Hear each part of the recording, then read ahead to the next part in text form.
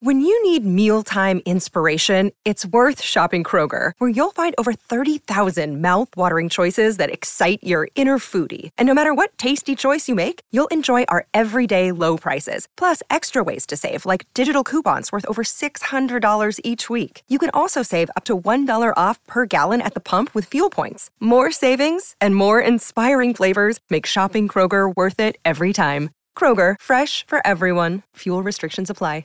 Another day is here, and you're ready for it. What to wear? Check. Breakfast, lunch, and dinner? Check. Planning for what's next and how to save for it? That's where Bank of America can help. For your financial to-dos, Bank of America has experts ready to help get you closer to your goals. Get started at one of our local financial centers or 24/7 in our mobile banking app. Find a location near you at bankofamerica.com/talktous. What would you like the power to do? Mobile banking requires downloading the app and is only available for select devices. Message and data rates may apply. Bank of America N.A., member FDIC. It's time to Play Like a Jet with your host, Scott Mason. Play like a Jet. What does that mean? Garrett Wilson. Wow! What a catch! Touchdown, Jets! That kid's amazing. Gibson on the return. Near side. I don't see any flags. Gibson inside the 30. Hits the Jets. And he's going to go! Jets win it! Touchdown! Rookie Xavier Gibson. Game over. Allen has time. Intercepted. Sauce Gardner's got it. Allen tripped up. He could not get past Jermaine Johnson. Oh, look at the speed of Breece Hall. He's done it again. Breece Lightning. 62 yards for the touchdown. And he's sacked again by Quinnen Williams. What a beast. Number 95 for the Jets. Listen, thank you. This is Play Like a Jet. My name is Scott Mason. You can follow me on Twitter at PlayLikeAJet1. And it is time for part 2 of the weekend mailbag. And so for that, we bring in our friend who is the editor over at Jet Nation, Mr. Glenn Naughton. Let's jump right back into the mailbag. Next question comes in from P. Cool Right. He asks, is Zach Wilson going to eventually become a top 15 quarterback?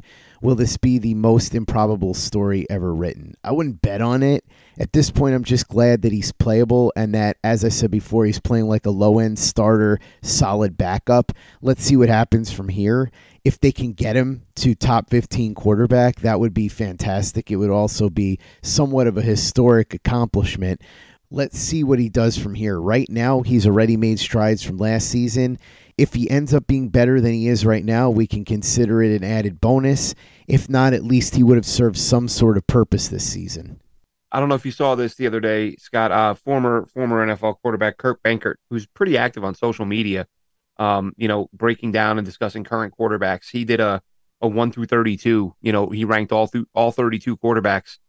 He had Zach at 21, which might be too high for some people. Might be too, I looked and there were some names that I would probably disagree with, but there's no reason why he can't be a middle of the pack quarterback as this season goes on if he continues to improve.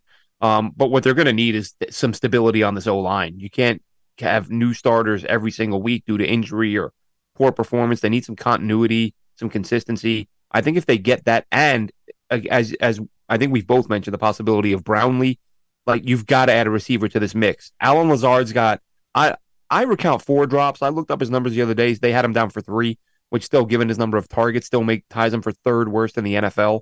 And he had a ton of drops before he got here. I pointed out when they signed him, all these people were excited. And he's not a bad player, but I thought, do people not realize his drop rate is as bad or worse than Corey Davis, who people have been trying to chase out of town for 3 years because of his drops?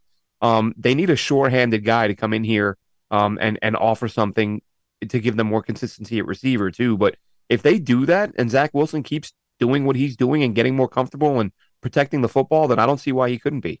Next question comes in from Jets Blackout. He says, Michael Carter has 93 snaps and just 6 carries. 95% of the time he's on the field, it's a pass. Given this, should Jeremy Ruckert be out there instead? You could certainly make an argument for that. You could run more tight end heavy sets, like I said, play Carter a little less, throw Ruckert out there more. I think either way, really what it comes down to is that Jeremy Ruckert needs to be playing more. He's a guy that has shown you his upside. We've seen him make some plays. He's not playing nearly enough. We're seeing too much of C.J. Uzomah, clearly. We're seeing too much of Randall Cobb. Thankfully, they've already started to dial back Dalvin Cook. But yeah, Ruckert is one of the guys that needs to get more snaps. Yeah, I think even before the season started, I'd said that I expected Ruckert to take on to end up taking the starting role by midseason, if not sooner. I think up to this point, he's shown he deserves it. It's just a matter of the Jets coming to that conclusion and letting him have those, let him be the second tight end in these two tight end sets.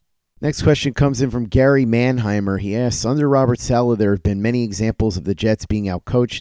Is the Eagles game the best example of this coaching staff outcoaching the other team? What do you expect this coaching staff to do moving forward? Yeah, I do think that this was probably the best coaching job that the staff has done, particularly Jeff Ulbrich. Jeff Ulbrich's done a really good job. It's funny because he got a lot of heat early on when the Jet defense was bad. And to be fair to him, they had bad players, especially in the secondary. So it was rough. They had no edge rushers. They had no cornerbacks. It was not a great group. And now that they've added talent, you're seeing what he's able to do. I don't know that he's going to be a head coach in the NFL. I do think if he keeps this up, he'll at least get some head coaching interviews, which is big. But I do think that he severely outclassed Nick Sirianni on Sunday with his defensive game plan. Luke Grant, the Thunder from Down Under, has it up on our YouTube channel right now, youtube.com/playlikeajet, showing exactly what Ulbrich was doing throughout the game with 4 different exotic fronts, the way that they fooled Jalen Hurts in the pocket, forced him outside the pocket where he's not really comfortable throwing the ball. It's funny because Hurts uses his legs to extend plays, and he can be dangerous running. But when he's out of the pocket, on the run, throwing, no good. That's when he's at his weakest. We ran through the stats the other day. 49.3 quarterback rating, 30% success rate, and just over 2 yards per attempt when he has to throw outside the pocket. So it's not like when you're watching somebody like Josh Allen or Patrick Mahomes when they get out of the pocket and they throw on the run and they throw a perfect strike. Hurts struggles mightily there. They recognize that, and they recognize that confusing him inside the pocket was something that would throw him off his game. They knocked him off his spot all day. Obviously, Lane Johnson not being there played into it, but the Jets pass rush got there. Jeff Ulbrich was using all the different fronts to fool Hurts, and it was a masterful coaching job. So yeah, I think for sure this was the best coaching job that we've seen from any of the Jets units. And going forward, I would think that they're going to try to do something similar, just tailor their game plans to whoever they're playing. When it's Daniel Jones, they'll have a different game plan than when it's Justin Herbert and so on and so forth. So I was encouraged by what I saw. I thought Jeff Ulbrich did a great job, hoping to see more of that going forward. Yeah, they really did. And I think anytime you go into a game as undermanned as the Jets were at corner against that wide receiver duo and that quarterback, and you shut them out for the final 35 minutes of the game, that's a hell of a job on the coaches. They were absolutely remarkable. And I think that this is a staff that's as you mentioned, Ulbrich, right? I think he's gotten way too much heat. But people are starting to back off of that a little bit now. And even very early on, I heard some people saying that, last year was a fluke and they're not that good. But this defense, they continue to go out and just not give up points. I mean, they do bend but don't break. They give up a lot of yards. They have a hard time getting off the field on third down, which is frustrating. I get that. But when you're what I think they're second or third in the NFL in red zone touchdown percentage, like they allow teams to operate between the 20s, and once they get in the 20, they lock down and if not for that phantom Jalen Hurts touchdown, that would have been another situation where they gave up a bunch of yards and got to stop at the 1, which it sure looked like they did. But apparently they had a mystery angle that wasn't available to the viewers that showed a touchdown. So great job by the Jets coaches taking an undermanned team against a defending NFC champion with their top 2 receivers and shutting them down. Play like a Jet. Play like a Jet. Next question comes in from Michael Pallas. He asks, how do you think this team compares to the Broncos team that won the Super Bowl with Peyton Manning at quarterback after Peyton Manning had sort of become washed up and really wasn't any part of the reason that they were winning? It's kind of an interesting question because that Broncos team, if you'll recall, Glenn, at one point Brock Osweiler was in there playing instead of Peyton Manning. That's how bad Manning looked, and then Manning came back out of necessity, and they won the Super Bowl basically in spite of having Manning, who couldn't throw anymore, at quarterback. That defense carried everything. It's a reasonable comparison to make. This Jets defense does have some really talented players. They are playing really well. They are forcing turnovers.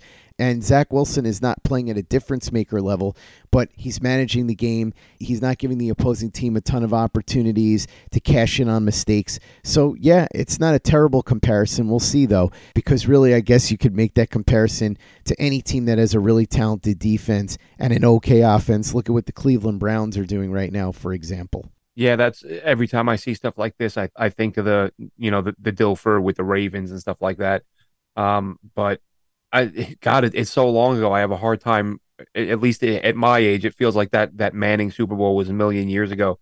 But we have seen examples, right? Like we always talk about how you have to have a quarterback playing at a high level to win a Super Bowl, which is right, like, 9 times out of 10. But it seems like once a decade, you get a performance, whether it's Trent Dilfer with the Ravens or Manning with the Broncos, where you have a guy who isn't playing that well, but the defense is good enough to carry you to a playoff run and a Super Bowl win. So, I don't want to get ahead of myself here with the Jets, but again, if this defense keeps doing what they're doing, they're giving up 5.1 points per game in the second half. I mean, they're essentially not giving up a touchdown in the second half. So even though they're having the slow starts, they're locking teams down. And this is there are some special guys on this defense, and the emergence of Quincy Williams. And let's give CJ Mosley some credit. I feel like this is the best Mosley has looked as a Jet, which is unbelievable. He's been here a few years now. He's not exactly getting any younger, but CJ Mosley has been absolutely on fire. So they have a lot of guys playing at a high level right now that I could see this team, doing something special if they can get into the postseason. Glenn, remember, not only is it possible to win with a okay quarterback, but sometimes that okay quarterback gets hot at the appropriate time. We saw that with Mark Sanchez a couple of times. Nick Foles comes to mind, obviously. So sometimes it's just a matter of being able to get into the right spot and having the pieces fall into place. So let's just hope that the Jets find a way to get into the playoffs. And then from there, you never know. Once you get into the tournament, anything's possible. Even Eli Manning, he was better than those guys, but he played out of his mind in those playoff runs. Yeah, for sure. Eli Manning was basically a league average quarterback for the majority of his career, but in those 2 playoff runs, he played really, really well. So sometimes that's all it takes. Look, Joe Flacco, same thing. So you could talk all you want to about how you have to have a franchise quarterback to win a Super Bowl.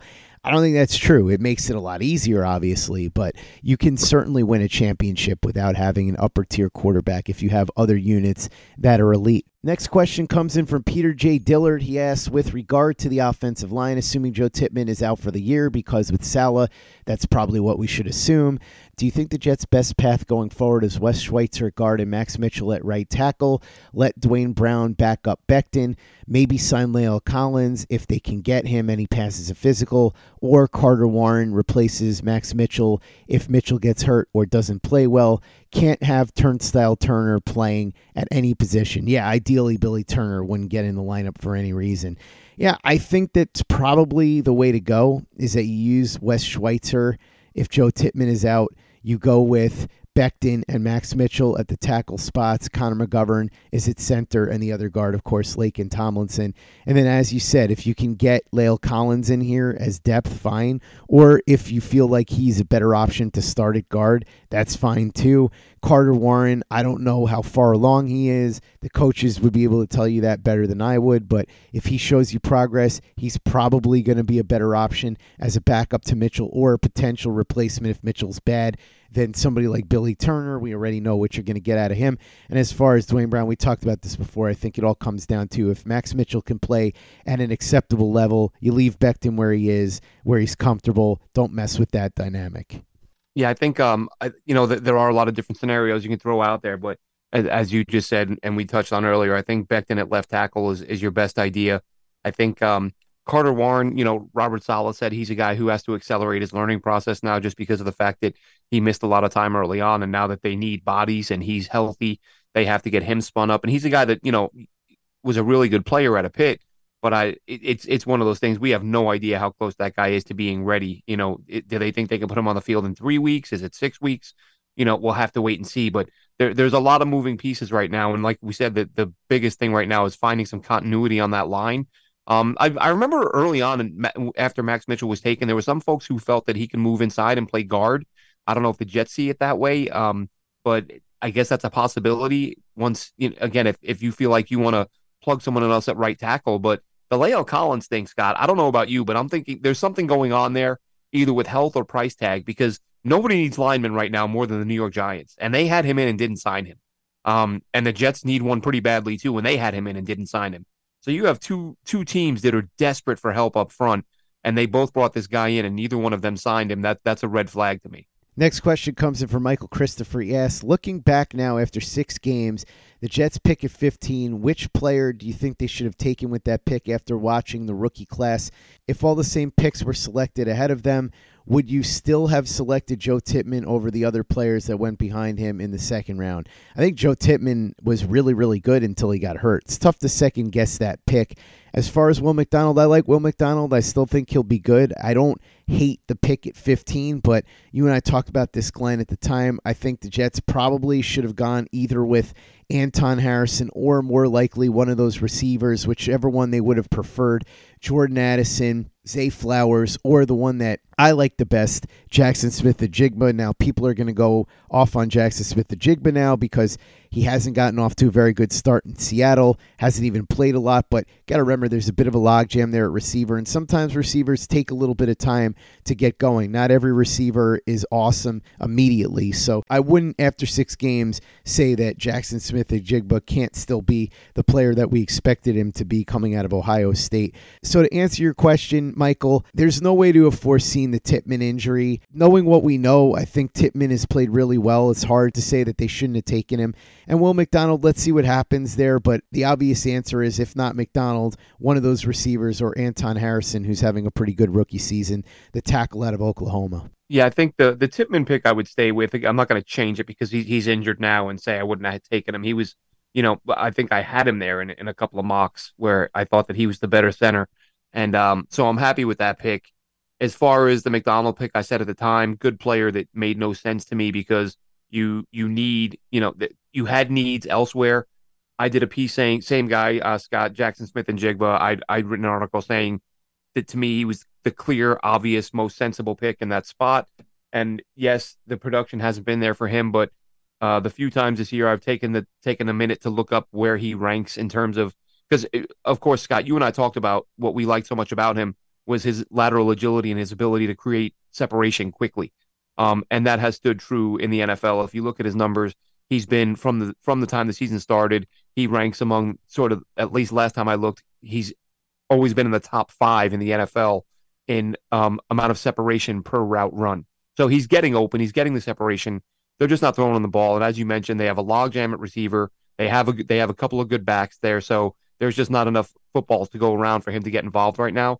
But I have no doubt that if Jackson Smith-Njigba were a Jet, he'd be seeing a lot more playing time and targets than he is with the Seahawks. Tristan Snowsill asks, if it's week 18 at Foxborough and the Jets are in a must-win situation, sort of like they were in 2015 going into Buffalo, do you think the Jets can pull it off with Zach Wilson at quarterback? Yeah, I don't see why not. Zach Wilson showed you enough this season for you to think that the Jets are capable of winning games with him at quarterback as long as he doesn't make back-breaking mistakes, is able to move the ball, and the defense plays well. We've seen this. The Jets are not exactly a juggernaut offensively, and they need to fix the red zone offense, but they've done enough to beat some really good teams. They should have beaten the Chiefs. They got screwed by the refs. They beat the Bills. They beat the Eagles. So I don't see why they couldn't beat a bad Patriots team if it comes down to it week 18. Now, obviously, people will say Zach Wilson has had no success against the Patriots, and obviously the Jets have had no success against the Patriots in recent times.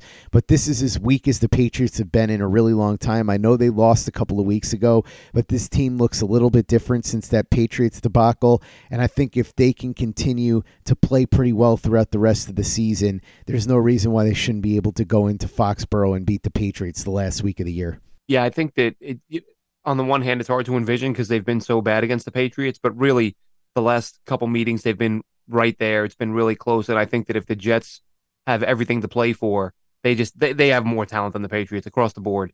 And who knows if Bill Belichick's even going to be the head coach in New England at that point with what Albert Breer is floating, that New England's considering a change. But I can't see this Jets team with as much talent as they have, if they're healthy, losing to the Patriots with everything on the line. Glenn, I want to get your take on a poll I put up on Twitter. This had about 3,000 votes, so a lot of people got involved.